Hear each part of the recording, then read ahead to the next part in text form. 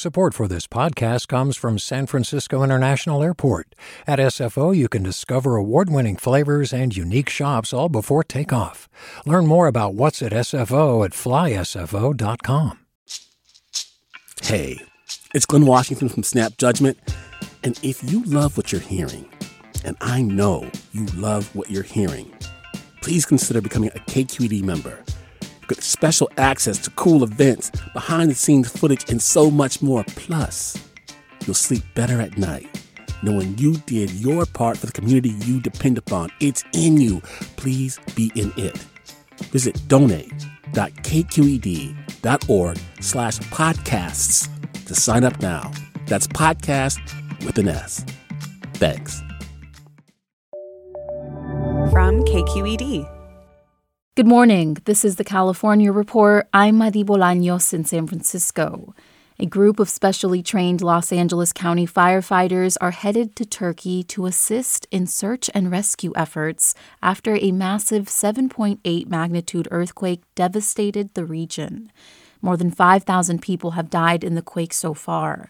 Anthony Maroney is interim fire chief with the LA County Fire Department.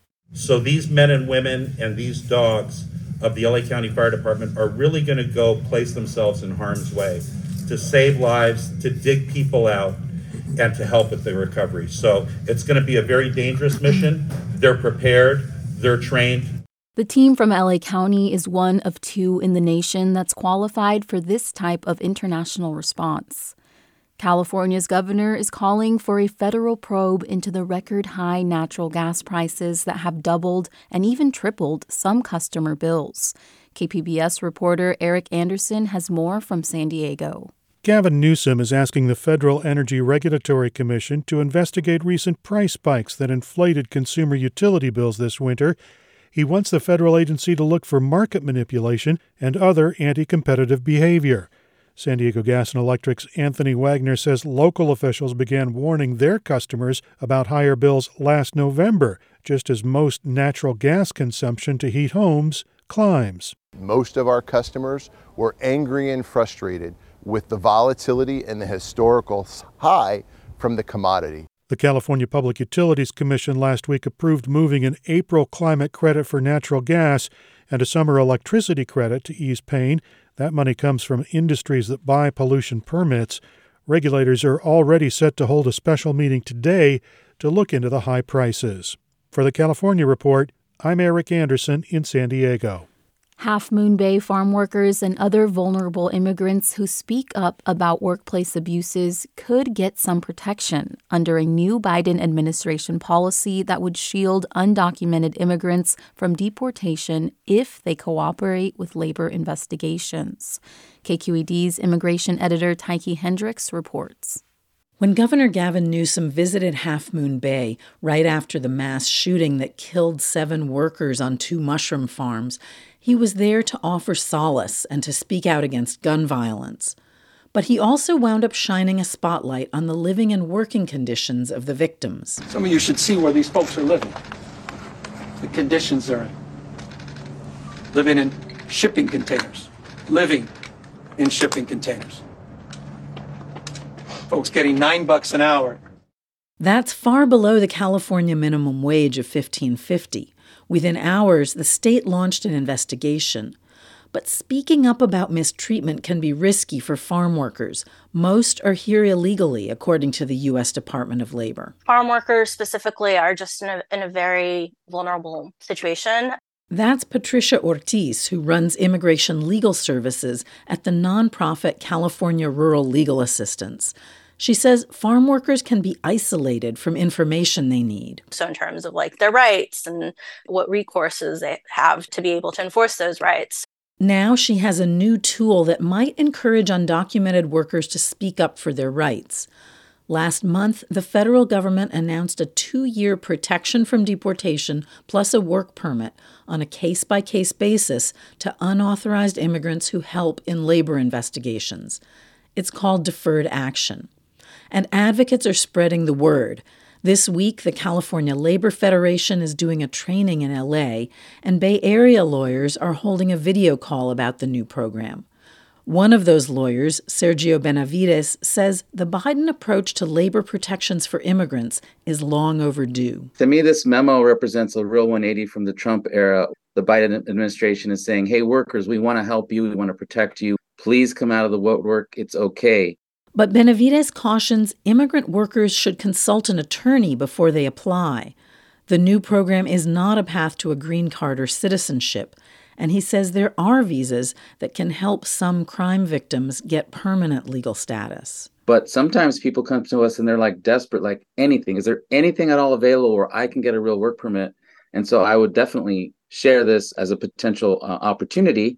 Meanwhile, Newsom administration officials say they're working to be sure community leaders around Half Moon Bay know about the new immigration relief that could help some workers there. For the California Report, I'm Tyche Hendricks. Hi, I'm Sasha Coca, host of the California Report magazine. Every week, we bring you stories about what connects us in the giant, diverse Golden State. Because what happens in California changes the world. I love this place. We were once seen as like the place to be, California. The land of milk and honey. That's where you go to Sunshine State. But we just have challenges right now. KQED's California Report magazine. New episodes drop every Friday, wherever you get your podcasts. Hey there, this is Brittany Luce from NPR's It's Been a Minute. KQED's podcasts like The Bay, Bay Curious, Mindshift, Right Nowish, and more all tell the stories of the Bay and beyond with reliable, human-centered journalism. They aim to inspire, make you think, entertain, and expand your understanding of the place you call home. Here's how you can support podcasting at KQED. Showing your support is easy, and you can join Brittany in supporting KQED Podcast too at donate.kqed.org/podcast. That's donate.kqed.org/podcast. Besides its canals, the city of Amsterdam is known for its pot cafes, where you can eat and hang out with friends while using marijuana. California law prevents that kind of establishment, but as KQED politics editor Scott Shafer explains, there's a move to change that. The ballot measure that legalized recreational use of marijuana in 2016 came with tight restrictions on how and where cannabis products could be purchased. The state now has more than 700 licensed dispensaries, but all they can sell is cannabis. Our current state laws around legal cannabis are outdated, misguided, and I think they're now holding the industry back in a way that's harmful. That's San Francisco Assemblyman Matt Haney. He says tight regulation and high taxes are making it tough for legal cannabis businesses to survive. So he's introduced a bill to allow the creation of Amsterdam-style cannabis cafes. Many people want to consume cannabis legally while socializing with others. And many want to do it while drinking coffee, eating a muffin, or listening to music. All of that is illegal currently under state law. If Haney's bill passes and is signed into law, it would merely give cities and counties the right to let cannabis businesses sell food, non-alcoholic beverages, and tickets for entertainment. In San Francisco today, Supervisor Raphael Mandelman is introducing such an ordinance. Moves that can make the legal cannabis industry more successful and more attractive are to the good, I think, and I think this could be part of it. Mandelman thinks it could also help bring more visitors to the city. For the California Report, I'm Scott Shafer in San Francisco.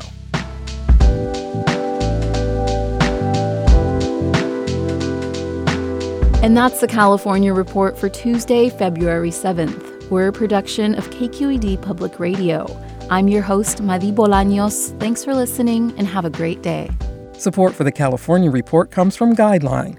Their automated 401k plans can be set up in 20 minutes. More at guideline.com/CA. Guideline, the California way to 401k. Stanford Healthcare, alerting listeners to the critical blood shortage in the area.